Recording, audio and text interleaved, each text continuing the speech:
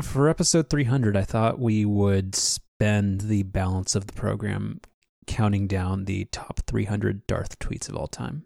Have you put together like a supercut where you've recorded them for us? No. That I can drop in here? I was just going to pick the one about potatoes.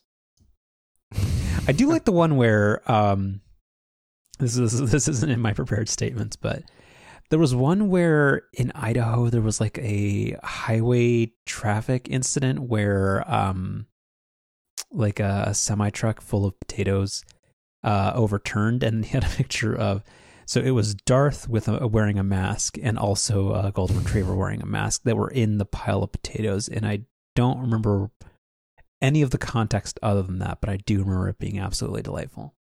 It sounds like a news story that Darth would be on top of. I feel like it was like one of those like holiday slow weekend things, and that's good. That's kind of when he shines. But actually, that's not what we're going to talk about. But I do think the top Darth tweet is, I think it was one of his like pre-hibernation tweet storms. But it was the one where there's that vine from a long time ago of that Shiba Inu dancing to Toto's Africa. That's kind of that's probably the best one. Yeah. But anyway, I kid. So our first, this is episode 300. I don't know where the time went. Yeah. I appreciate that you're much more excited than I am, or you're much.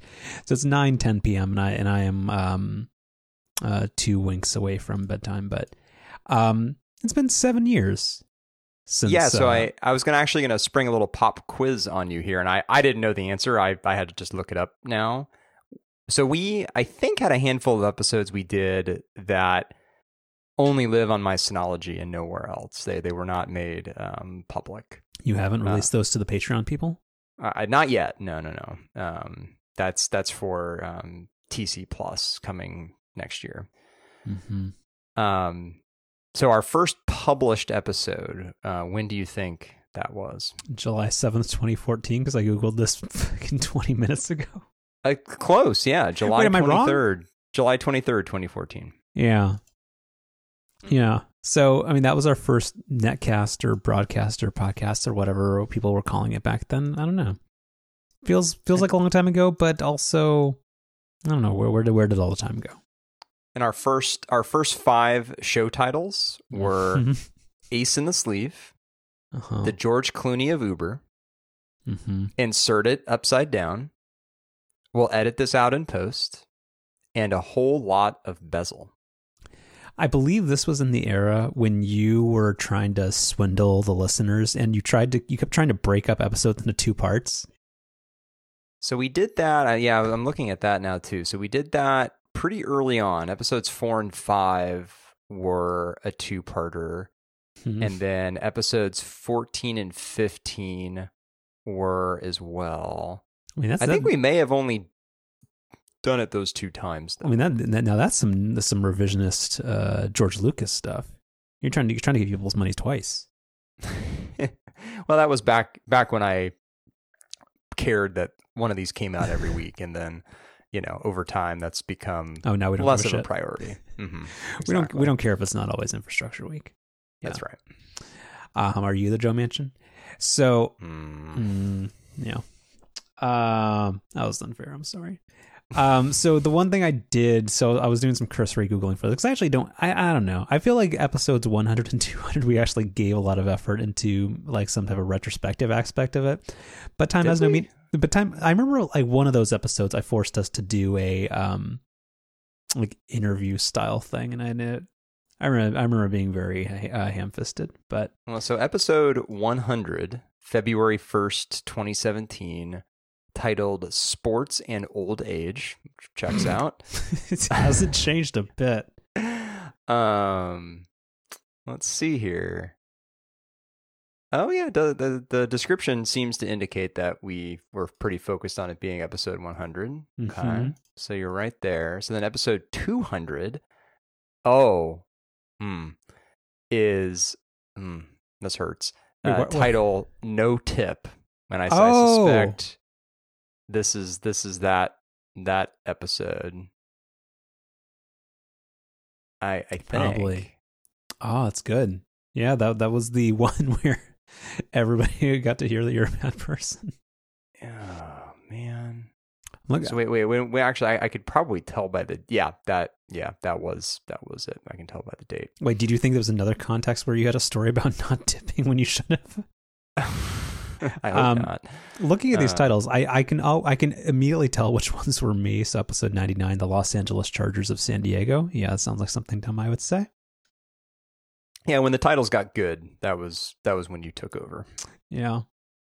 That's true. That's not my forte. You open logic, you don't know left from right, up from down. No, again, it's always like I pay for Creative Cloud, and anytime I open Logic, which I don't remember how or when I bought it, it's stuck in that thing that has the metronome, and I don't know what to do with it, and I just Command Q. So the one thing in early episodes that I did want to mention that I feel like, not that our show has, I don't want to say hasn't aged well, because I feel like that term makes it sound like our show was problematic at one point in time, and I feel like we haven't been. I feel like we our stuff, it's gotten better over time, but I don't think there's any stuff that is like I don't think we're like a Friends where there's a lot of content that it passes 1990s muster but doesn't pass 2020s. But I think that's right. Yeah. I forget which episode this was. I copied this episode description. I feel like this kind of epitomizes everything. So after spending a couple of weeks in the safe... Wait, what? This is definitely back when you were writing them. In the safe haven of Apple News, Ryan and Carlos branch out a bit in this week's episode. They discuss ESPN's suspension of Bill Simmons. Wow, it's old. The NFL's future as America's most popular sport. Unfortunately, still true. The BlackBerry passport. Don't know what that is. The problem with The Verge's product reviews. Fair.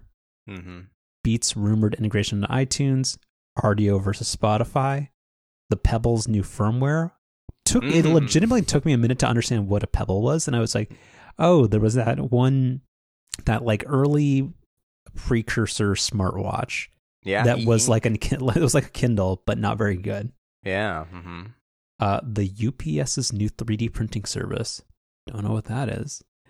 And then Ryan's first week with the iPhone 6. Ugh.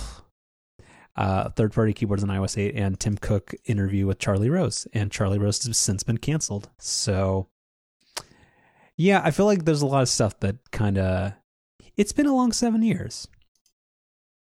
So, I guess what I wanted to cover was what are the persistent themes of our show, and what are some that maybe have died out. So I can tee this up with a couple of them. So okay.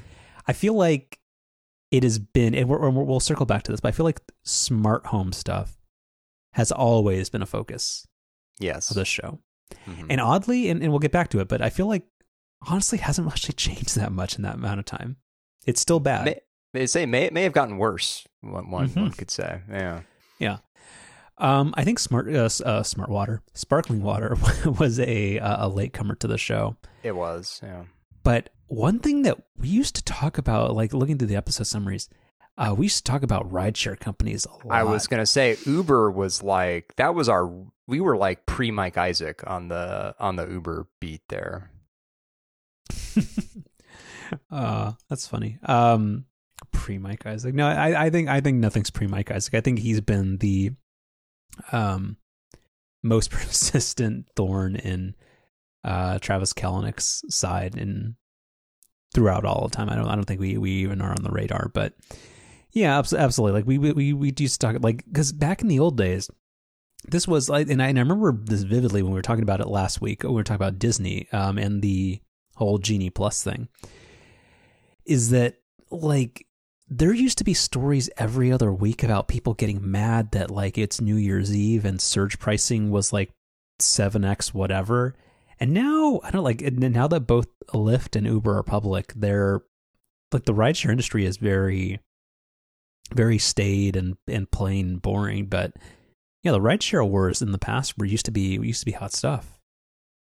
Yeah, I remember it was always like Outside Lands, where you'd get that breathless article of, somebody being charged $141 to go from Golden Gate Park to the Mission or something. Well, yeah, but just walk, get brunch at Zazie, and just go have a nice time. Also, Outside Lands, kind of 2 thumbs down to that. You can go smell weed for free somewhere else. So rideshare has fallen out of favor, or it's just not something that we talk about anymore. But I don't remember if sparkling water was always a fixture of the show, but I feel like it was definitely a back nine type thing when it came into its own. It's been around for a while, but the whole still or sparkling, thing has not been around since the beginning. It's been around for a couple of years maybe, but yeah, it wasn't there early on. I feel like it got more concentrated when we discovered Spindrift, and I don't remember if it was me or you first. You were the Spindrift guy, but I don't. But then I'm not somebody who likes new things, so I can't imagine myself trying something unknown. I don't think it was me though. Yeah, but I do remember the time that I went to an Amazon Go store, and you, down to the flavor, were able to guess what I bought there, and that was very, very concerning. It was a good moment in our friendship. Yeah. But then, yeah. Well, what are our other persistent topics? I mean, Apple doesn't count. No, Apple doesn't count. No. I feel like sports has always been a part of this show. It's on the list. Like in episode on the show summary, I was looking at like the one that so I scrolled through like the last 3 pages of our show archives, and one of them was about Pablo Sandoval's retirement. I was like, wow, yeah, that was a long time ago. Mm-hmm. Yeah, there's been the constant thing of you like mostly understanding sports, but not understanding the finer details. That sort of thing. I mean, I take the Evander Kane school of NHL's canceled for the rest of the year. Yeah. Well, I had another one I was thinking of. Another theme of the show is my recurring bit about you knowing like 18% of everything. Where why does the number keep going down? That's I feel like you have something in. Actually, this is a random question, and this is an aside from anything else. On your Mac, where do you keep random information? Like, do you have like a Notes app? I use the Notes app. It's gotten really good. Are you preparing for like a public apology? Because that is the purpose of the Notes app, is that you're about to be canceled and you need to apologize for something, and you need to upload a screenshot that has kind of. Does the Notes app on iOS still have kind of that fake paper texture in the background? I feel like that's been the hallmark of these. Sort of. Yeah, that's the I'm on Twitter and like I'm Allison Roman and I'm getting canceled because I said something. Anyway. So yeah, there's a lot of me sort of explaining, Star Wars and other sort of pop culture stuff to you that I feel like you already know a lot more about than you let on. Well, yeah, sometimes. you haven't figured out that that's a ruse, and that I know everything about Tatooine and about Ewoks and the. Yeah, well, it's not. It's kind of like me with the Marvel stuff, where like I'm hopelessly behind in all the movies and stuff, and that's the whole superhero thing's not really my thing. Like I don't dislike it. It's just not really my thing. And like keeping up with what's going on in the world of Marvel, like if you're not worried about spoilers and stuff, is like that's not hard. Like you read a couple IO9 articles or a couple Wikipedia pages, and like you can stay up to date on what's going on with Marvel without too much trouble. What's an IO9? It's a pop culture science fiction-y website. They do good like episode recaps of stuff. Like I would read their recaps of The Mandalorian and things like that when it was on. Yeah. And I don't mean this as a slag on people, but Marvel movie like following Marvel movies is not like trying to keep the plot together and like Breaking Bad or Mad Men or something, right? Like it's not necessarily that complex. They have a lot of depth to them for what they are, I would say. Okay, but the thing has always been that Marvel, DC movies are bad, and Marvels are shiny explosions, but they're better. Yes. Yeah. Okay. And Michael Bay doesn't factor into Marvel at all, right? He's just his own deal. Correct. He's Transformers. which is neither, which is not Marvel or DC. Correct. Okay. Hasbro. Seriously, it's a toy company. Well, so then why hasn't Michael Bay made a movie about Monopoly? Don't give him any ideas. He might. I would be into that. That's again like Michael Bay's take on Succession. I would take that. So does the main, I guess you call him, character in Monopoly, does he have like a name? Like the guy who's on the box? Yeah, it's Mr. Monopoly. With the top hat? Is it just Mr. Monopoly? I mean, I'm sure he has a name like Frederick Moneybags. So who plays him in your film adaptation of Monopoly? Brian Cox. So you don't watch Succession, but so that's Logan Roy in Succession. Sorry, I just Googled it, real-time follow-up. Mr. Monopoly's legal name is Rich Uncle Pennybags, which feels maybe that's a bit the Joe Biden inflation story. Pennybags has become oh man. Yeah. Other recurring bits on this show, I think. Sorry, under Mr. Monopoly, because Google gives you the thing. Also searched for Mr. Peanut and Curious George, and C-3PO. Well, wait, the Monopoly guy and Mr. Peanut are not the same person. Just go to google.com or google.ca if you want to feel fancy, and then just search for Mr. Monopoly. Maybe because it is customized. I'm doing this in an incognito window, so I hope it's objective results, but. Yeah, people also search for Mr. Peanut, Curious George, Pillsbury Doughboy, and C-3PO. So my Mr. Monopoly Google search suggestions include Mr. Monopoly Monocle, Mr. Monopoly Funko Pop. God, have we ever covered how much I fucking hate Funko Pops? They're creepy and bad. They're creepy, yeah. Yeah. Mr. Monopoly Halloween costume. Sexy Mr. Monopoly. Right. Mr. Monopoly net worth. He's fake. That's so dumb.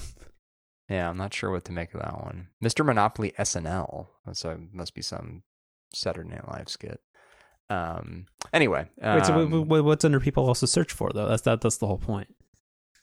Oh, that was just in the Chrome thing where it, makes suggestions for finishing your search. That's what came up for me. Got it. I feel like TV has always been a thing on this show, and it's sort of, I would say, evolved over time where, we talked a lot about TiVo, and we talked a lot about the kind of I don't know what the right phrase here is, kind of evolution we went through with the TVs that we had, where we kind of together bought those just miserable Samsung TVs. That was a Samsung TV, right? I regret that because I do feel like I gave that a full-throated recommendation. It was a pretty shitty TV. It was a bad TV. But the thing about that one is that it had... I don't know if you remember, but it had this remote that was the worst fucking remote that if of any TV, like even after the setup, I don't like. So, sorry, stepping back a second.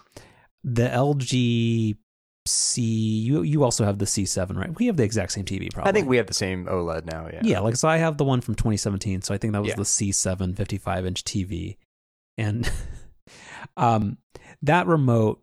It's kind of like a Wiimote, and I don't like it. And I've only ever used it for the initial setup. After that, it's always been the Logitech Harmony. But the Samsung TV remote, I don't I'm Googling images of it, but it doesn't have any numbers on it. It just has this weird, rocker switch for volume and channel. It was an objectively terrible TV, and I don't know why I ever recommended it. I think it looked good powered off, and that's not. I mean that's the reason people recommend Android phones. So, well, and in your defense, I think the TV I had before that one was also a Samsung, and I really liked that TV. Wait, didn't you? Oh, so you had a break because it.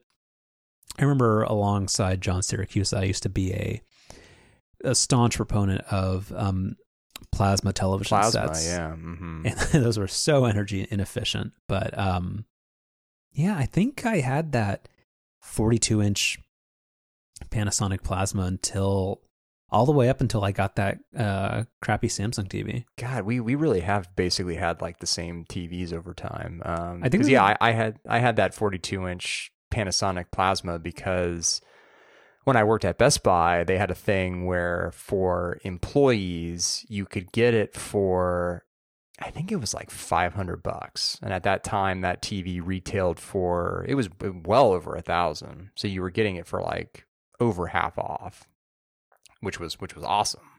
Mm-hmm. And I had that TV. I forget exactly when I had it, but I had that for a while. But then yeah, I did. Actually, I gave it to my sister, and she actually had it up until like very, very recently, like up until I think sometime this year. So it has many. It has like a score burn in from like LA Rams games. Probably. But yeah, no, that was a good TV. And then I had another Samsung. I can't really remember exactly why I wanted to. I think it was a little bit bigger. I think I went up to like 46 inches or something. And it was like some, Cyber Monday or Black Friday, whatever kind of deal. And that was a good TV. It's like an, LED TV. But it didn't have any of like the 4K HDR stuff. And so when I wanted something with that, I followed your miserable recommendation and got another Samsung TV.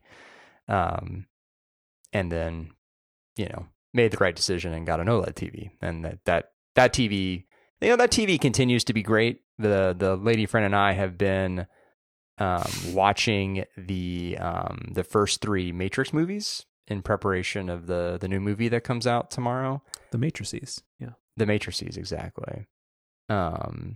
And yeah, I mean, just like watching those movies, it's like, yeah, this TV's great.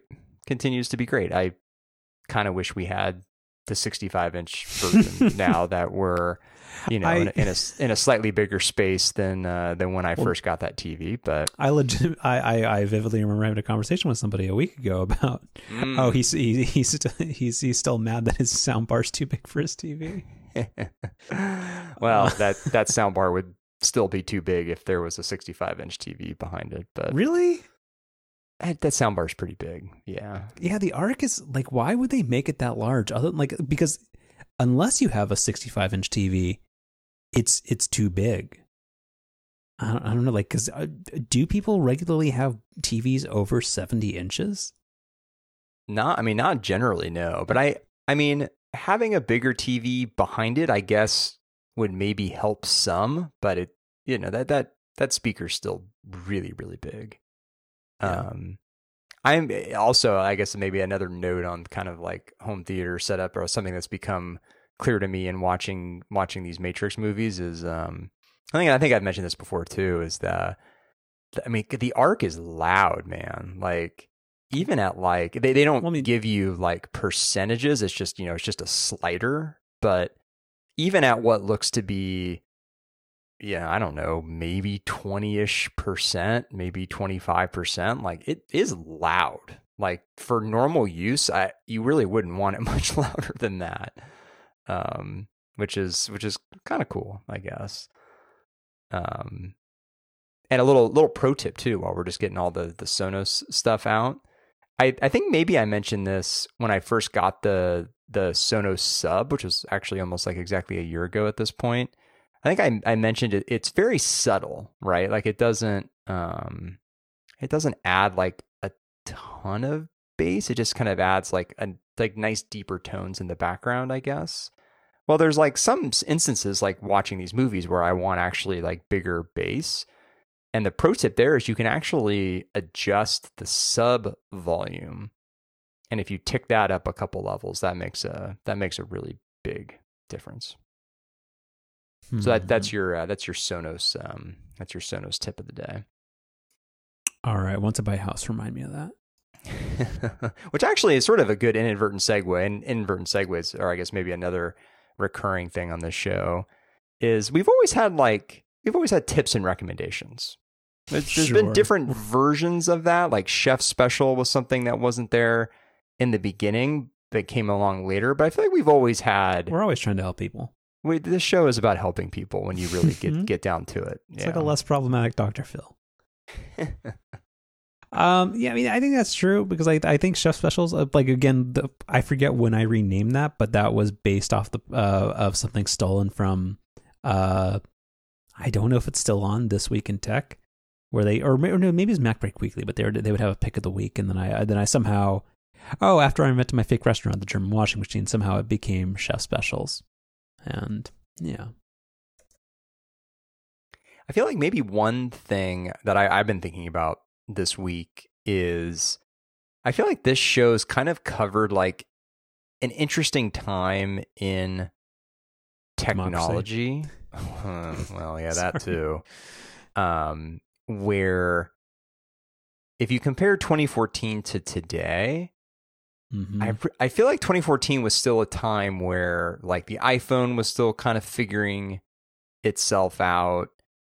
And I don't know, it's like technology was still, or like for me, like I was still like constantly like fidgeting with my tech setup. Well, nothing was. Technology used to be fun. And rapidly evolving. Now it's extremely static. Well, but it that's one way to look at it. But the other way to look at it is that it's just sort of like it's just kind of gotten to a good place. Like the TV thing that we were just talking about. It's like a perfect example of that, where 2014 still kind of figuring out a good TV setup, and now with like this OLED that I've had, and then now with the whole like Sonos thing, it's like. There's not really anything I would change about that for the foreseeable future. And like never say never with tech, but like I look around my house now and it's kind of just like I feel like things are in a good spot. I mean, like the smart home stuff is still bad, but like everything else is just in a good place. Kind of. I agree. I think that TV is the only thing that you could say that about. I mean, yeah, like I think TV, home audio. I think we're both in a good spot with like we've both invested in the Sonos ecosystem, and like that LG OLED TV. Like I've never used any of the WebOS apps or any of the stuff that's included in it, but that's very good. But I do think that like I wouldn't would you say that the phone is static at this point? I kind of would. Yeah. I don't know. Like because like even in 2014 there was no like when did that like dumb essential phone thing come out? Like I don't ever think there's been a like a legitimate competitor that was going to make you think about switching to something else. Yeah, I mean, I don't know, but to a degree. I guess like what I'm trying to say is that I feel like in 2014 and the earlier years of this show, I was constantly trying to like fix something in my tech setup, whereas today. There really just isn't anything I'm like clamoring to upgrade or replace, Yeah. I would say, well, so that's the thing where, and I forget if I already talked about this, which is that with smart home stuff, it is changed, but I don't actually think it's gotten that much mature or better. I mean, like, because it like let's take our favorite smart home product, which is the Philips Hue family of products. That hasn't changed since like 2012. Like it's still isn't it a Zigbee product? I think they don't really like brand themselves that, or I mean, I guess they have like the Zigbee logo on the box, but yeah, like under the covers, basically, I think it's just a Zigbee thing. Yeah. Yeah, like. Other than that, like, yes, like the one thing that I think we probably, because actually, I guess I'm going to ask, how much are you actually talking to to an Echo these days. Are you actually talking to it a lot? I feel like I'm talking to it less. That was the point I was going to make about some of the smart home stuff, is that while I would like it to be better, easier to set up, more reliable, more interoperable with, whatever platform you're on, for me, it's all kind of a bonus, because like none of the smart home stuff is, I think, all that critical.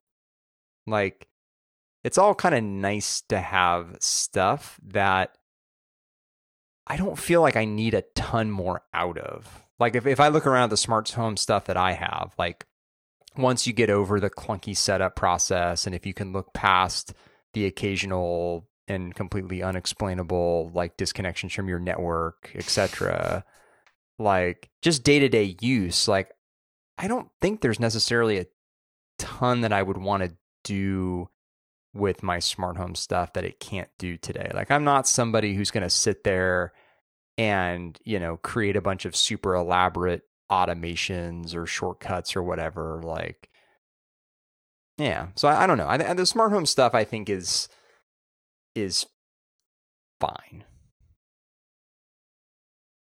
I'm going to push back and say it's still bad. Like, my Wemo plugs, like, I think when I was talking about the getting smart home plugs to fix the busted Casper Glow bedside lights that I had, you'd recommended the Wemo ones were the least bad, and you're like, oh, hey, there's a new generation of them that are not the size of like a Mini Cooper. And I got them, and I think I talked about this maybe a couple months on the show, but every 3 months they forget what they're called, and they just revert back to just like, so I never know whether I'm turning on the charger for one of my bedside lights or if I'm turning on the espresso machine. And I feel like that's still a problem. I don't know, like, and then if I ask the Echo to turn on the espresso machine, sometimes it's like, you should fix this skill in the Alexa app. And like, I'm just like, no, all I want is to make coffee. Like, so I don't think that stuff has gotten to a place where it's super mature. And no matter how much Apple tries to pretend that HomeKit doesn't suck, it still sucks. And the Home app is the fucking worst. Like, so I feel like home stuff is still very much, it has opportunity, could be placed on a PIP, and is definitely underperforming its potential and could be coached out of the business. Yeah, I mean, I am interested in the Matter stuff. I mean, I'm very, very skeptical that it's going to be what people want it to be, but I am interested to see what happens with it. It's good to see something being done to try and fix this. Maybe, yeah. I mean, yeah, optimistic. All right. I feel like cars have always been like kind of a thing in the background on the show. Yeah. Like, well, so hold on. So with that one, I remember. Let me go back to. Nope, that's a different tab. Where is? I remember. All right. Technically correct. We need a shorter domain name. There's one in here where it was talking about Ryan got a new car, but it was in 2015, and I don't remember what that was. That would have been my Ford Edge. Yeah. Oh, you had a Ford SUV? Yeah, I had the Edge from 2015, and then that was the whole crazy thing where my lease ended, and I thought I was going to be without a car for at least a couple of months while my Model 3, was waiting to be delivered. And then I, like, out of the blue, like the day after I turned in the Edge, I get the email from Tesla that's like, hey, your Model 3 is ready to be delivered. I was like, oh, wow, okay, great. And it probably said that it would be full self-driving before year end. Probably did, yeah. And that's been a thing in more recent years is Tesla. Calling Elon Musk on his bullshit. Yeah, we've kind of, I guess, transitioned off of Uber and gotten into the Tesla stuff, which is, I mean, having had a Tesla for a few years now, and just with there being lots to talk about / criticize around the company, I feel like, yeah, we talk about them quite a bit. Well, as people should. And automated or autonomous driving too. We've talked about that for a long time. I forget which one of us was bullish on it. Was it me? Was it you? Now knowing that it's not going to happen, I'm going to say I was the one that was bearish on it. I don't know. I think maybe one of us thought like the technology would get there, but there'd be regulatory stuff in the way. No, I think we were both too bullish on it. I think everybody was. I think you were way more optimistic about it than I was, but I still thought it was like a 5-year away problem, and this is probably in 2016. Yeah. And now we have Waymo cars where I will watch it, the Jaguar I-Pace Waymo car just circle like a single block 4 times for no good reason, and it's just it's like, what are you doing? I don't know. Yeah. All right, and then I think that's pretty much it. And the last thing before we move on to actual stuff, what are things that we used to talk about that we don't talk about anymore? Oh, that's a good one. Phil TiVo. Yeah, rest in peace. I still haven't canceled my subscription. I should probably do that. Still charging for it, but it's been in a closet ever since that one rainstorm 2 months ago.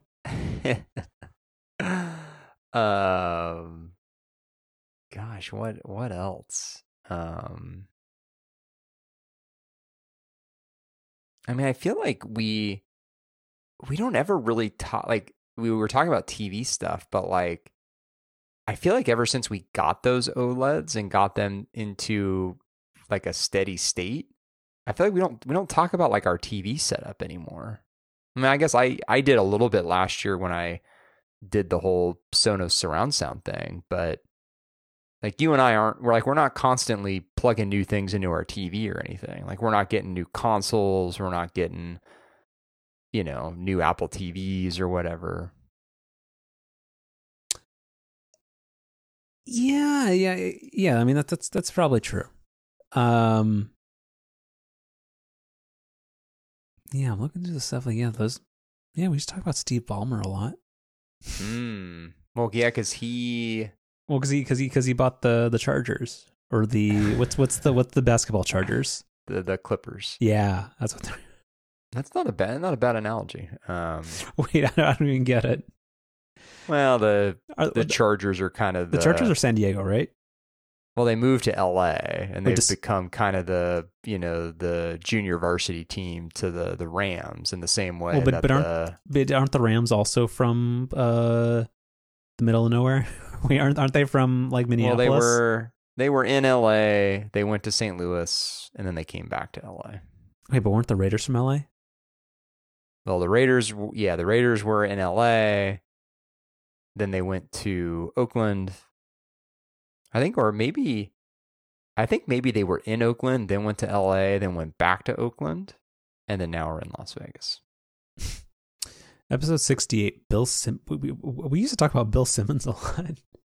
Apparently Bill Simmons had a new website, and I'm guessing that was what was the thing Ringer. After Grantland? Yeah, The Ringer.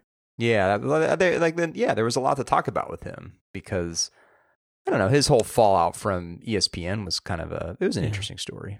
Episode 67, this is a reminder. We used to talk about Gene Munster a hell of a lot. Not so much these days. I don't hear much from him. He's still, I think it's his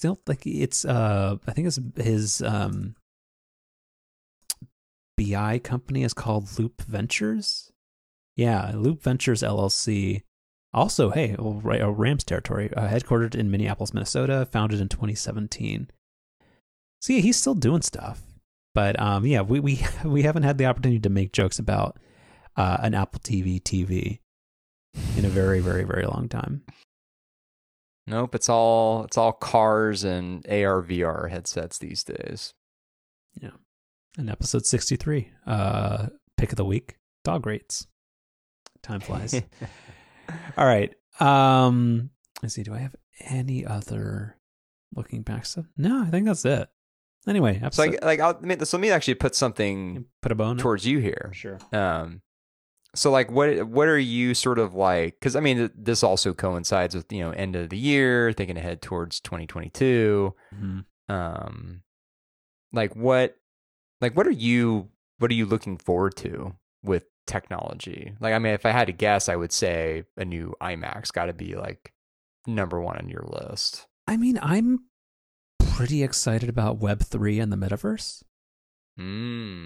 I mean, I just think that we've been in we had the old guard where we had Twitter, and we have all these gatekeepers that are deplatforming and silencing Crusader voices.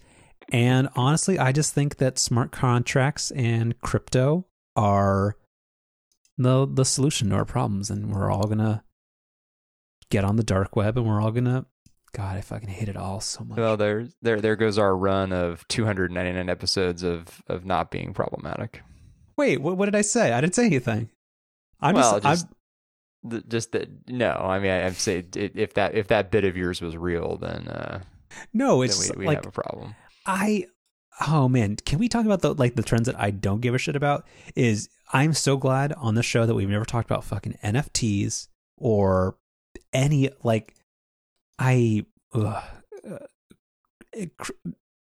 crypto and NFTs are such a grift, and I whoever rebranded this shit Web3 is such a visionary, and it's all hogwash nonsense, and it's so dumb. So I'm very proud of us for never having talked about any of that shit. A bunch of pictures just got released today of the crypto.com arena signage around what used to be Staples Center, and it's very, very upsetting. I haven't heard of KTLA 5 in forever, but okay, good. Yeah, wait, this isn't even a logo. Wait, why does the logo look like feet in a house? No, that's what it looks like. It looks like a lamp with 2 feet next to it. I could not tell you. I'm still mad that that Pac Bell Park is called Oracle Park. Why couldn't Benioff has more money than he knows what to do with? Why couldn't he just call it Salesforce Park? Anyway, you have any other looking back stuff or not really? No, I think that covers it. All right.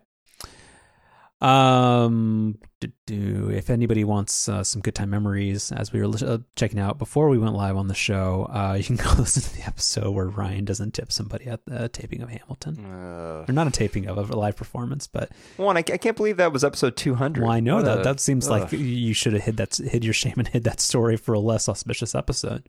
Man, no kidding. Seems eminently Googleable. All right. In terms of our usual nonsense follow up, YouTube for 2 days. So on December 17th, it was announced that YouTube and Disney were unable to reach a what's it called? Retransmission, rebroadcast, whatever. Some type of carriage deal that meant that all of the ABC or all the Disney owned family of channels, which includes Disney Channel, ESPN, ABC, and because of the 21st Century Fox merger, also FX, were all being dropped from YouTube TV.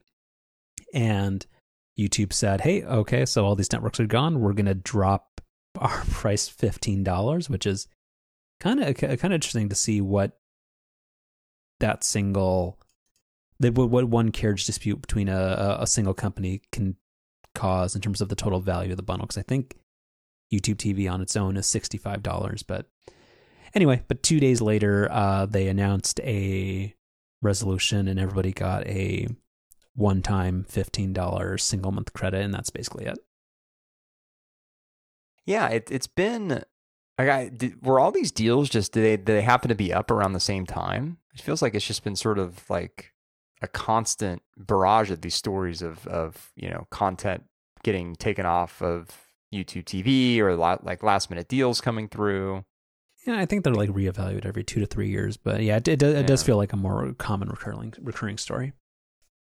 Yeah, that's interesting. And then related to that, or not, kind of not really, but and this is a story that actually genuinely hate is that Roku had a thing where they were threatening, I forget which direction it went in, but that apparently like Roku's not like a neutral platform, even though like you can have as many complaints as you want about how Apple runs the App Store, but that there's a thing where Roku can choose not to continue to distribute YouTube and YouTube TV apps on the Roku platform. And I think this had something to do with, I honestly have no idea. Like that Roku's whole business model makes, I mean, it makes entire sense to me, but it makes no sense from a user facing perspective. Where I can't imagine how the channels or like the apps within apps on Roku have to do some type of revenue share or negotiate to just be on the platform. That seems bad. But anyway, apparently YouTube TV is still available on Roku, and there's a multi-year deal to allow you to watch YouTube, which seems well. Not So great. the thing was that the YouTube TV app got pulled like earlier this year, but then Google basically embedded it inside of just the regular YouTube app, kind of daring Roku to like do something about it. And then, talks, I guess, kind of further went south. And then so Google eventually threatened, or I guess I don't know who was threatening who here, but like the YouTube app was going to get pulled off this month. And then that's what prompted a deal to get made. And now the standalone YouTube TV app apparently is back on Roku.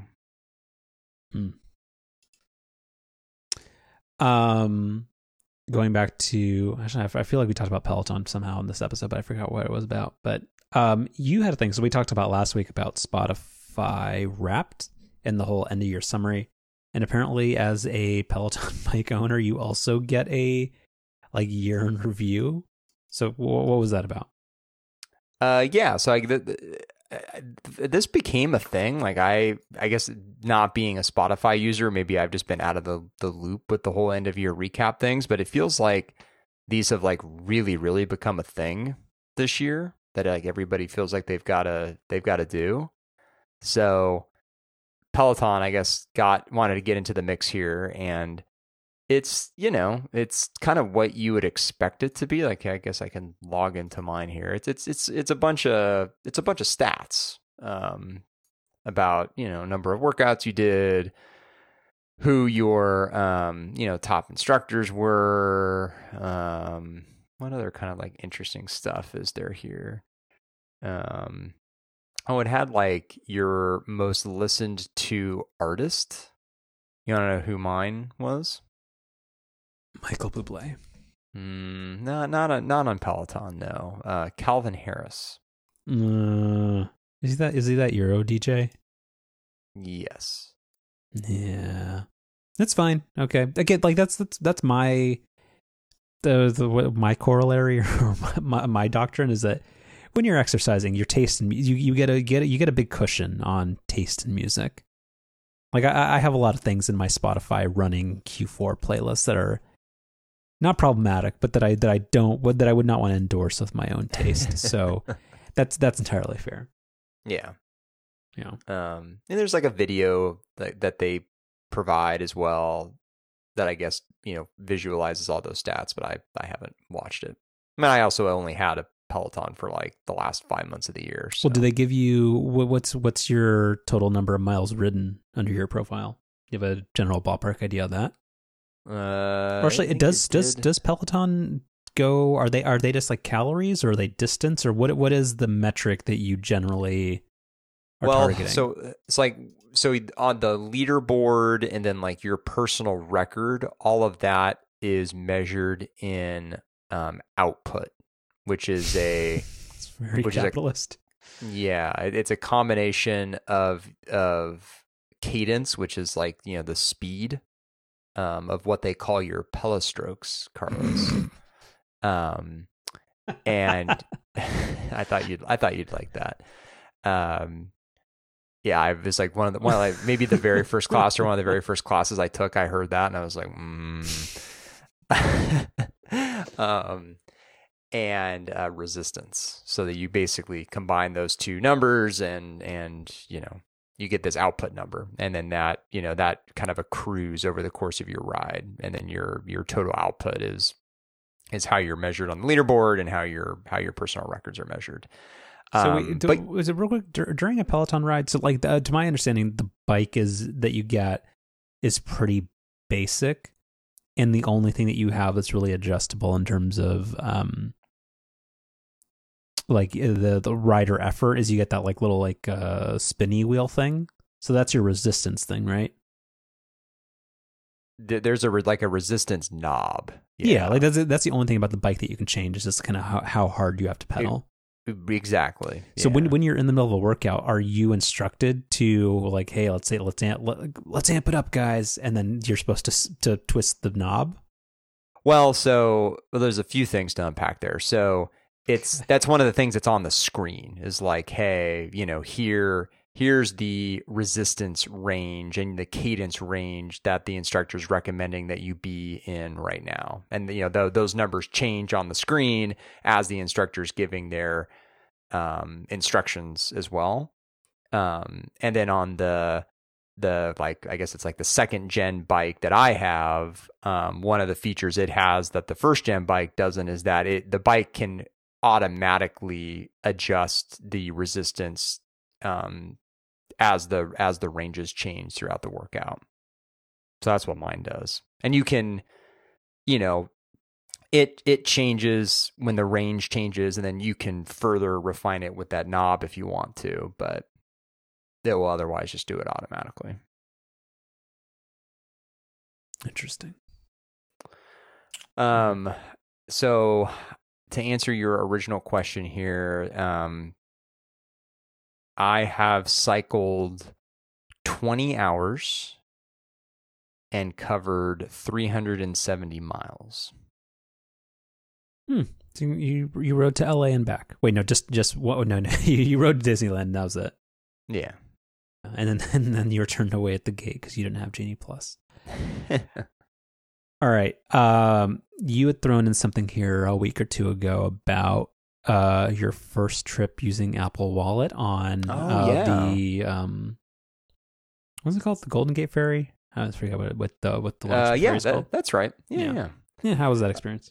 Yeah, so I took the ferry for the first time in almost 2 years, and it was my first time taking any form of public transit since Clipper was added as a transit card to Apple Wallet, and it was kind of a mixed bag. So I had set this up on my iPhone 12 originally, and we even talked about this on the show because I think you had some like trouble switching your Clipper card from phone to phone. Well, I just couldn't do it, and then you suggested that it was possible, but then I was adamant that I couldn't, and eventually it did say, hey, do you want to reinstate your Clipper card? Well, so, and the reason I kind of dismissed your issue was that I was sure that when I did the whole like direct transfer thing going from the 12 to the 13, that bringing over the Clipper card was part of that process. I remember that. But then I go to, fortunately, I thought of double checking like the morning before I was going to leave. I'm like, I should actually make sure that Clipper card really is like ready to go. Cause the thing is like, once you take your plastic Clipper card and migrate it into Apple Wallet, like that plastic card is no good anymore. So, I wanted to make sure that everything was okay on the phone. And so I pull open Apple Wallet, and my Clipper card's not there. And I'm like, what the hell? Like, I thought I had this set up.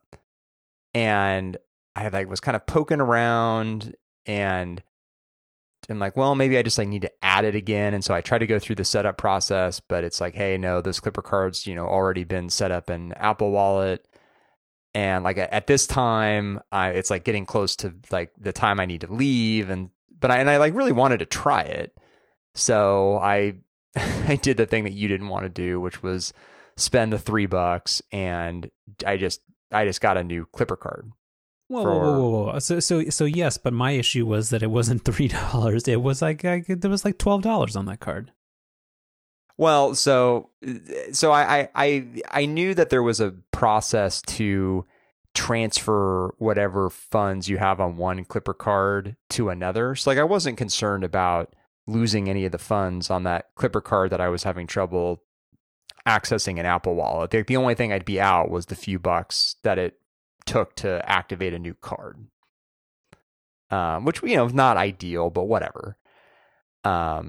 And so I did that, and then it's great. Like the Express Transit functionality in Apple Wallet is really cool, where you actually don't even have to pull open the wallet app or in any way authenticate through either Touch ID or Face ID. Like you just hold your phone up to the Clipper card reader, and your phone just does it, which is cool, right? Especially like because we have to wear face masks on public transit. Like if you had to do Face ID authentication first, like that would not be a great look to be pulling down your face mask, like as you're literally, taking your first step into a public transit area. So that have you just considered ignoring mask mandates? So that's all pretty well thought out. So actually, like as I was on the ferry, I was like, I need to figure this out. Like what, like, because I was also thinking like, I remember like Carlos had some issue with his, but I'm like, I could have sworn that mine came over to my new phone, no problem. And so I thought, well, let me download the Clipper Card app onto my phone and see if like that gives me any additional information. And sure enough, I downloaded it, logged in, and it's actually like it's actually a really nice app. And I found, so the first thing that came up was like, oh hey, like we see that you have a Clipper card in your Apple Wallet that's not associated to like your Clipper account, which was true because like I had just activated that card and hadn't even linked it to my Clipper account, the one that I just wanted to get onto my phone so that I could use it. But then I could like swipe over and I saw like my actual Clipper card, the one that I've had for like, over 10 years that had the plastic card version of that I brought into Apple Wallet originally, that I thought I had then transferred over my new phone. And the thing that the app had, which I don't know why the wallet app didn't make this clearer to me, is it said something like card location. Or like digital card location. And you know what it said next to that? iPhone 12 or something? Ryan's Apple Watch. Mm. And it immediately dawned on me what had happened when I saw that. I had set up the iPhone 13, and then the Series 7 of course didn't come out for like 6 weeks or something after we all got the iPhone 13. Then when I set up the Apple Watch, I remember it asking me, oh, do you want to transfer this Clipper card that you have on your phone to your watch? And I thought, oh yeah, I guess so. Like that'd be kind of neat to be able to just tap into Clipper using my watch instead of having to like pull out my phone. Well, I totally forgot that I did that. And B, I guess it turns out that like your Clipper card can like only live on one like device at a time. Mm-hmm. Like I haven't actually bothered to really look into it a whole. I just kind of needed to know what happened. Like I wasn't really worried about fixing it because who knows when I'm going to be on public transit again. It was kind of a one-off thing. But it seems to me that, yeah, you can't have your Clipper card like both on your watch and your phone. Like the idea is like it's literally on one device at a time and that's it. And, sure enough, when I went back into the wallet app and then specifically looked at what was on my watch, because it's the same with credit cards too, where like you can have a credit card on both your phone and your watch, but it's almost like they're two It's different. a separate enrollment. It's yeah, exactly. Yeah. Yeah. So like the wallet section that covers your watch is like totally different than what's on your phone. And so when I went into the watch section, sure enough, you know, there was the Clipper card, like my original Clipper card. Mm-hmm. So, and there's a button there that says, "Hey, do you want to transfer this to your iPhone?" And that's the part I haven't done. But I assume what happens when I do that is it would remove it from my watch and put the, you know, digital card back onto my phone. So, which would then mean that I would have 2 Clipper cards on my phone, and I'm going to have to at some point take the remaining $8 or whatever I have on that new Clipper card and transfer that over to my original Clipper card. So yeah, kind of a mess, but the actual, you know, the actual like process of using the card was nice. Yeah, it's no different than an actual physical card. Well, I mean, it's especially like, you know, I was kind of on the right track with putting it on my watch, because that actually would be kind of the best like way to do it, would be just like having it on your watch and then just, you know, tapping your wrist instead of having to like pull out, you know, your phone or your wallet. Like that seems like because I mean, we've talked about this a bunch on the show too, where like Apple Pay, especially in the age of Face ID and face masks, is like Apple Pay is way better on the watch than it is on the phone now. Mm-hmm. Yeah, other than being a fitness tracker, my Apple Watch is a Apple Pay device.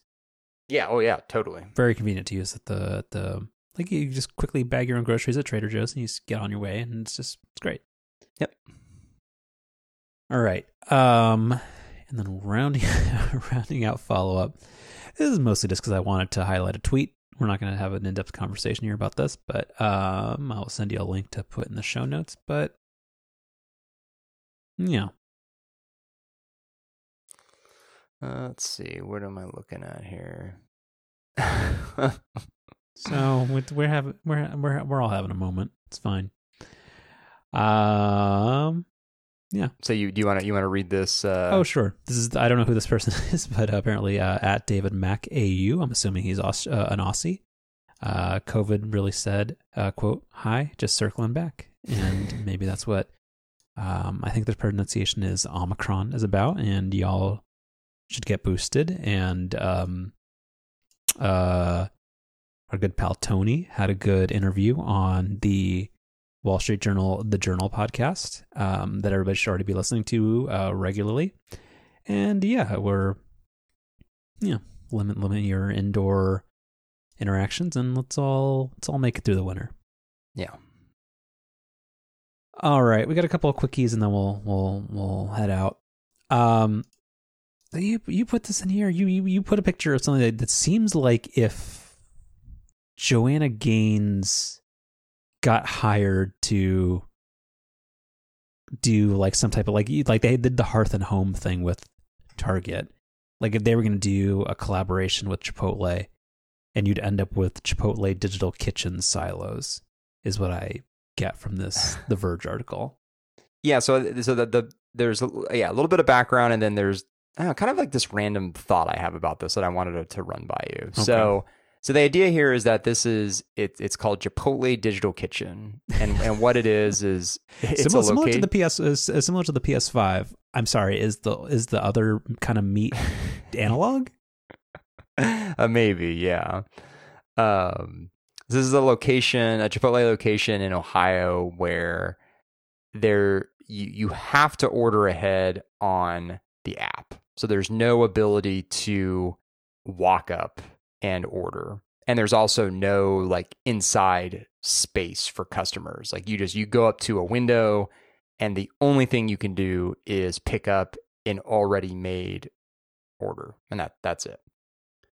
And this, like what the weird position I'm in with this is that like the Fretwell household is like Chipotle is in the regular rotation here, so like we're ordering Chipotle a fair amount, let's say.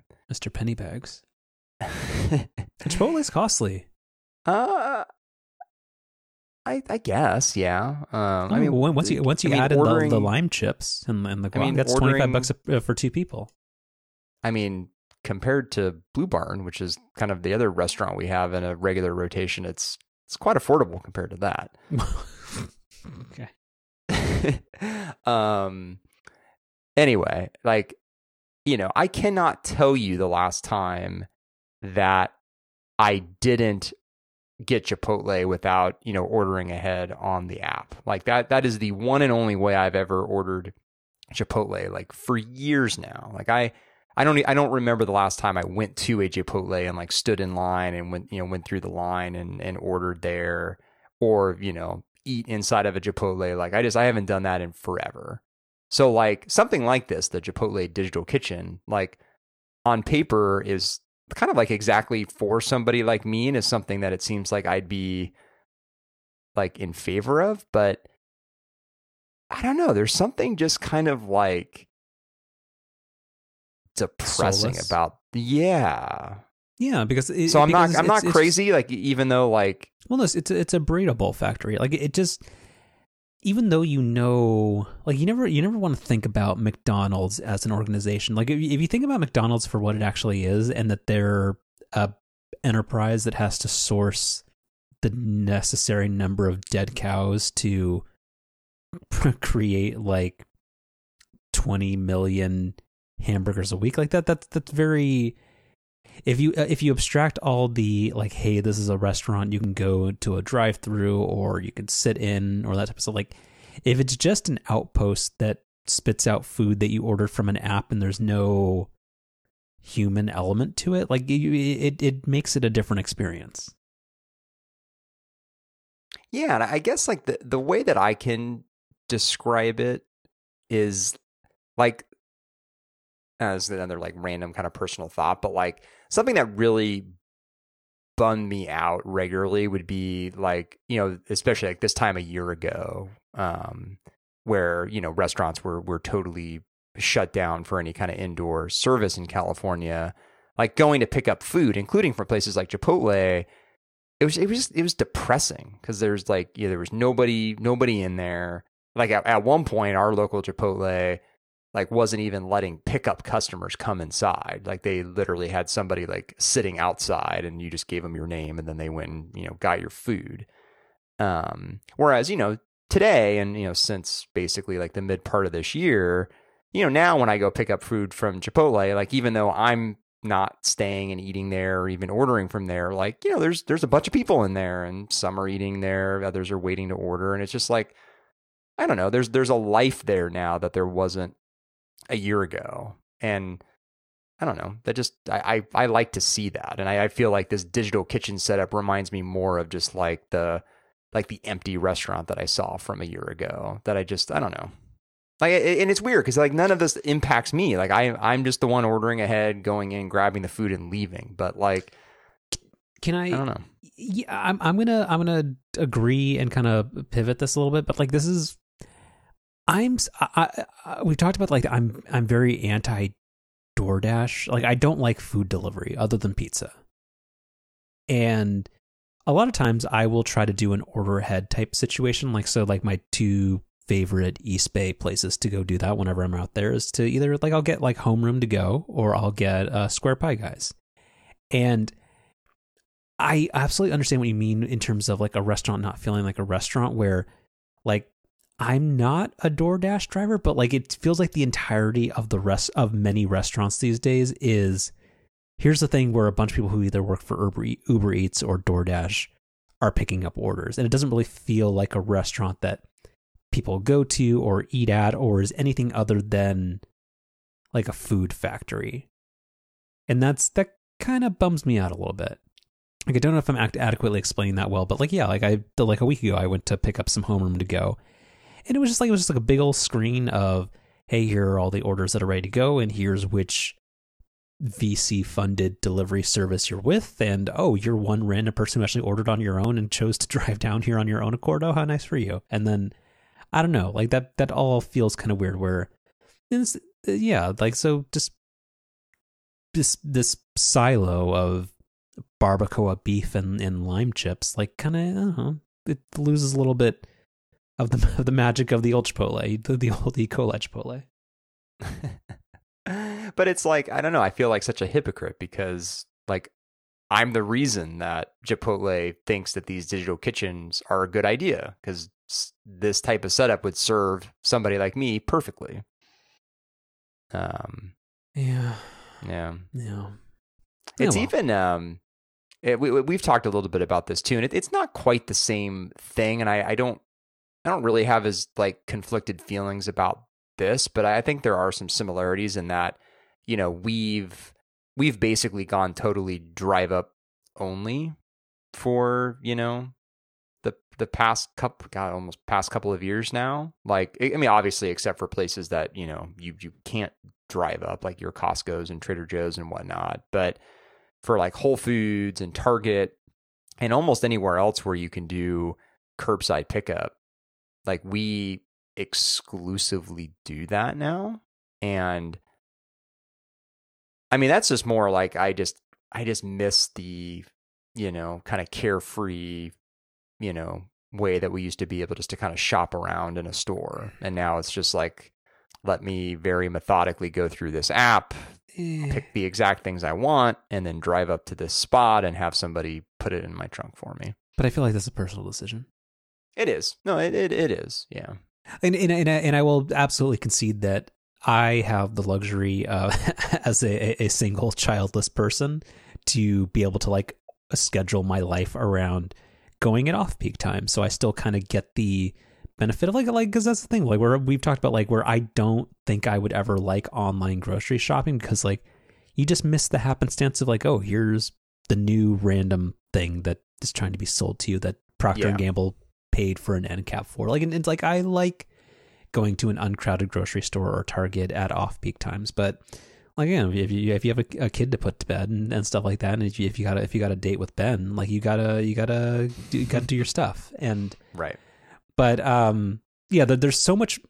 Actually, I think that's maybe a topic for another day. But it's if you're doing curbside for everything or in-store pickup or you're ordering your food on an app, you're missing a lot of the happenstance capitalism. Like, you're just missing a lot of the experience that brand designers and that things have to offer you. Like, if you already think you know exactly what you want, you're never gonna encounter. Like, this is the thing, like where I can like Trader Joe's has never had curbside pickup or delivery, but 80% of the Trader Joe's experience is just looking at all like there's like seasonal items and there's new stuff all the time, and that is part of the experience. Where I don't really think that's the type of store that would actually ever translate to that. Yeah, I don't know.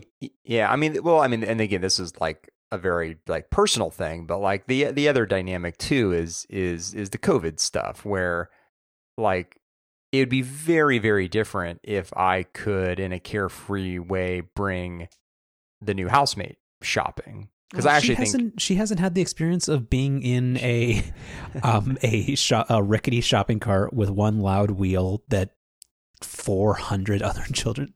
She's missing out on the main part of being a kid. I know. That is I'm sorry. That is, before you take her to Disney, you need to find a way to go to Target at like 7:30 in the morning and like personally sanitize a cart. And yeah, you're depriving her of like, she doesn't need to meet Goofy. She needs to go to the Santa Fe Target. Because that'd be very, very different if we were in our, you know, alternate, you know, no COVID reality. Like, I mean, I'd be doing that a ton, bringing her to Target and Home Depot and Trader Joe's, and I think she'd actually really like that. But given that we're in a world where that would not be a great thing to be doing, you know, that really then kind of puts us into a bind where it's like all of our shopping has to be done where, you know, either the new housemate can't be, you know, with us, or, you know, we've got to do it curbside where we can just stay in the car. So that's the other kind of dynamic that we have. Yeah. All right, a couple of the quickies. Amazon, I forget when they released this, but they were making a larger Echo Show, and there's a new version called the Echo Show 15, which is a wall-mounted smart display that very much looks like I think this might be some going back to the TV thing, where did I ever try to convince you to get a Samsung Frame TV? Or are you familiar with what that product is? I know what those are. Yeah, I don't remember if you ever convinced me to get one though. Like, I feel like I went through a phase that I kind of wanted one of these, and the Samsung Frame TV is like a 55-inch TV that, when it's not displaying content over HDMI, it is basically like a digital picture frame, and it's supposed to blend into the wall, where if you're not watching television, it doesn't look like you have a television in the living room, and that feels like very much like a JoJo type thing. Like, she's, whenever on Fixer Upper she's doing a living room redesign, there's never a TV in sight. So the Echo Show 15 is kind of that concept, and it makes sense, but as I can tell you, as somebody who has an Echo Show 8 or 10, I forget which one it is. It's the medium-sized one. Amazon's screen interfaces suck, and this one doesn't look like it's that much better. But I'm intrigued by the concept of it, and this Verge review seems to echo that. The one thing that I thought was interesting about it... Echo that. Nice. Wait, what? You just said echo that when talking about... Got it. Yeah, I'm too tired to even pick up on my accidental puns. Is that it's supposed to have and I actually, from a privacy perspective, I hate this feature, but I feel like it would be neat, is that it has a camera on it that's of course always on, because Jeff likes watching you shop in the kitchen, or not shop in the kitchen. Jeff likes to watch you at 2 a.m. get up from bed and eat half a slice of cold pizza because you can't sleep. But it has a camera on it where it's supposed to recognize who's in the room so that it will tailor what's on the screen to that person. And apparently that feature doesn't work very well, but I don't know. This feels like one of those, like, going back to the whole thing we've been talking about smart tech or smart tech, smart home stuff for 7 years. And this, it's getting slightly better, but also not really. Although I do like on this Verge article is that on somebody's Spotify I recently played is the This Is Taylor Swift playlist. So, nice job. Yeah, I mean, the problem with these Echo devices with the screen is, I mean, I actively do whatever I can to never have to interact with Amazon's software. Like the Lady in a Can stuff is good because it's because of its voice controls. The software back into it is no good. So the idea of having a 15-inch tablet thing with their software on it is super not appealing. But I'm with you in that what is appealing is this idea of having a kind of smart home command center, basically. I think that's a really interesting idea. Pretend that Apple was good at this. They're not, but it wouldn't be kind of cool to have, hey, calling back Gene Munster. If there was a 20-inch HomePod view that they made.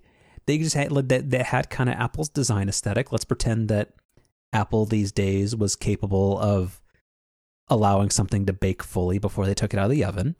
And it just had a nice display that was elegant to look at and was actually good. That would be cool if there was a way to kind of integrate all your stuff.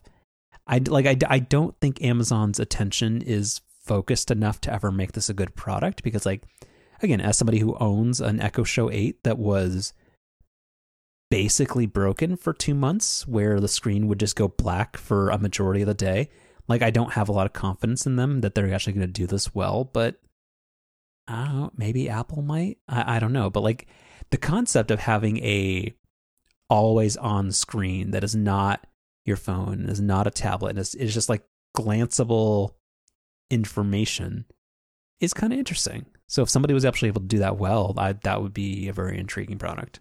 Yeah, I agree. All right. Related to that, apparently they're the first product that is going to be compatible with Apple HomeKey is coming out. Meh. I actually don't remember what the promise of this was. Is it just that you can unlock your phone, you can unlock your lock using NFC? Well, this is also like U1 support.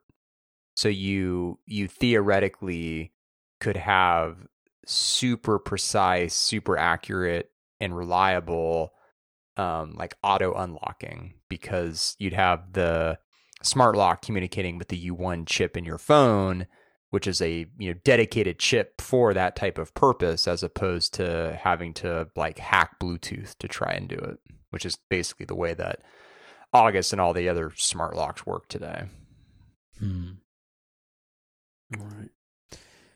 So yeah, you can install one of those and let us know how it is. Yeah, I don't think these Schlag okay. Schlag? No, let's go Schlag. I don't think these are gonna pass the special edge friend test. Yeah, I don't think that. You didn't want to say it out loud. No, I was trying to think of a funnier phrase. Yeah, I don't think these are going to be welcomed into the aesthetic of our home. Mm-hmm. So it's like the Bechdel test, but for married life. All right, and then lastly, you put in some type of you tried to stir the pot, and I'm not falling for it. You actually posted 2 links, which is one, you posted a thing about CNET had something about, oh yeah, the performance of Lightroom on the M1 Max is great. Well, you know what? I'm never going to find out because I'm not opening it, and I'm going to continue to use my laptop as a thing that I use TextMate for and occasionally use Slack for. So it's fine. I don't care. Like I'm not gonna buy an LG monitor, and it's been too long. It's been 2 months since I got the M1 MacBook Pro, and the dream or the idea of having like buying a second laptop and then running an external display off of it is not a thing I would ever do, because I'm never going to use a laptop as a primary as a thing. Like I'm never going to be a single computer guy. I always like having a desktop that I can sit down at and that I don't ever have to plug anything into or wake it up or have to worry about a thing. I just want to be able to hit the space bar and just log in and do my stuff. So yeah, this monitor does not intrigue me in the slightest. Oh, wait, is this an OLED 30-inch display?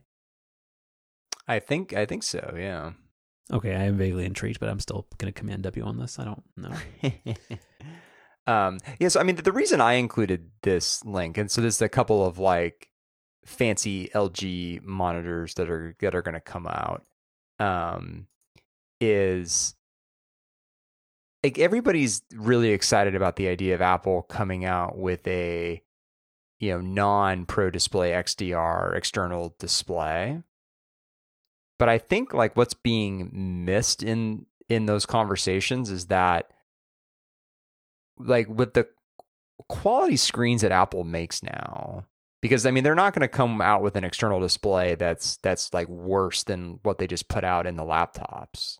So if you think about a 27-inch display with the wide color gamut, HDR, high refresh rate, etc., like that's going to be a really expensive monitor. And maybe because it's not reference monitor quality, it's not going to be $6,000 expensive like the XDR is, but probably going to be like a few $1,000s. And I'm not really sure that's what is going to make people happy.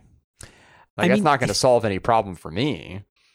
Yeah. And this this LG monitor is actually a good example of that, where the 32-inch version's $4,000 and the 27-inch version's $3,000. Yeah. And you could totally imagine like Apple's monitor being kind of in that ballpark. Yeah, it's fine. I mean, like it's that $6,000 for a monitor without a stand is untenable. Whereas, like do you remember? And again, this goes back to like my like a childhood thing. Is like when the 30-inch Apple Cinema display came out for the first time, and it was like $2,200 in like 2004 money. Like, yeah, and that was like a very, very impressive monitor. And if there was a very good one, like I would absolutely not bat an eye at having to spend $2,000 on a external 27 to 30 inch monitor. 3 is a lot. 2 is in the realm of reason. I don't know. Like I'm not under the impression that an Apple standalone monitor would somehow be in the like the Dell Ultra Sharp or whatever the thing over. Like anybody who thinks it's going to be $595 is not thinking logically. Like back in the old days, like didn't you buy that? Like didn't Apple have a monitor that had like MagSafe coming out of it? Yeah, the cinema display. Yeah, wasn't that one like $800 back in like 2010 money? Yeah, but that... Well, but I'm saying like think of that as the baseline, and that was a consumer monitor. So therefore, a monitor for like semi-pros being $200 to $2,500 seems absolutely in the ballpark, and I'm okay with that. Like, I mean, obviously, I wish it was cheaper, but apparently, like, I guess there is nothing, so you don't really have a lot of choice. But I think the thing that people complain about is that, like, the XDR costs what, like, a 2008 Hyundai Elantra, like, would cost. Like, that, like, $6,000 is an absurd amount for a monitor. $2,000 is more than most people would want to stomach, but it's in the realm of reason. But that's not what... I don't think that's what Apple's monitor is going to be, though. Well, it has to be. Like $2,000 to $3,000, like, because then otherwise it's not cheaper enough than the XDR. Then just make a new XDR that just maybe has a slight price cut. But that I guess that's what I'm saying is where we might be headed is people have been clamoring for this less expensive monitor, and we might get it, but it may still be like $3,000-$4,000. Where it's like, hey, it's not XDR expensive. Okay, but does it come with a stand? Sure. Okay. Yeah. So then 3 is okay. Yeah, but man, I mean that's a lot of money for a monitor. Yeah, but I've this iMac I'm sitting in front of is like if I had not touched an M1 or an Apple Silicon based Mac, like the iMac's been a champ. Well, like people aren't replacing these every year, so. If you have to spend that much money once every 5 years, meh. I guess. Again, just trade in the Peloton. All right. Hour 30. Chef specials? Yeah, let's do it. I've got a special one here to commemorate episode 300. It's the Rode Podcaster, the microphone I've been using ever since the very beginning. I've had this microphone now for, man, I think we kind of started talking about doing this in like 2011, maybe 2012. And so I think I bought this like way back then. So I've had this microphone for probably close to 10 years now. And it's great. It's been 100% reliable. I've never had any kind of technical issues with it. And, you know, as the one who edits these shows every week, like I listen back to at least parts of them, and, you know, I think the audio quality on these things is pretty darn good. So, yeah, Rode Podcaster. There's lots of opinions on microphones, and I'm sure, you know, there's other options that sound just as good and are less expensive, but yeah, I really like it. Yeah, it was. I always forget what is it. It's always called the Blue Yeti. Like that's the cheap one that people say. Like back in the early 2010s era of like podcast recommendations, always like that was the cheap one. Then the Rode Podcaster is the step up, and then you're supposed to get the Shure 57B or whatever the Marco microphone is. But yeah, it's been a reliable choice. Mm-hmm. My pick, and I already have this in the show doc, is so if you're a print subscriber to the Chronicle, you will get a annual little magazine of the best photography of the year by all the photojournalists employed or contracted through the San Francisco Chronicle. I'm not a print subscriber, so I always have to buy this separately, but yeah, they have on their website a retrospective published earlier this month of the best in photography of the year. and it's really fucking great. Good way to capture all the stuff that's happening in California, especially the Bay Area. It features a ton of work from probably my favorite California-based photojournalist, Jessica Christian, and yeah, it's good.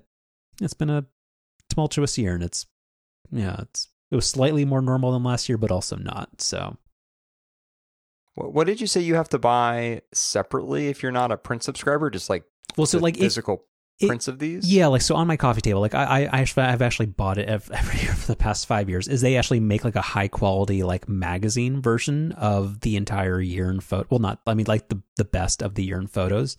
If you happen to be a print subscriber in the like one of the December Sunday editions, like it'll just be there. But if you aren't, then you can go to the SF Chronicles store and just buy a copy there. Got it. Yeah, and I think, and as a Chronicle, if you're a paid Chronicle subscriber, I think you get like 20 or 25% off at the store with some thing. But I always forget which week it is, because I'm sure you could probably also just go to the Safeway and buy one for whatever $3 the Sunday edition costs. This golden retriever puppy stealing the bingo card is pretty darn good. 96-year-old lost. It's pretty good. Yeah, it's again that's the good part about it's been a year, but there's enough. There's a lot of serious stuff. There's a lot of COVID stuff. But there's also like every 15th thing is fun. Yeah. So we're checking out.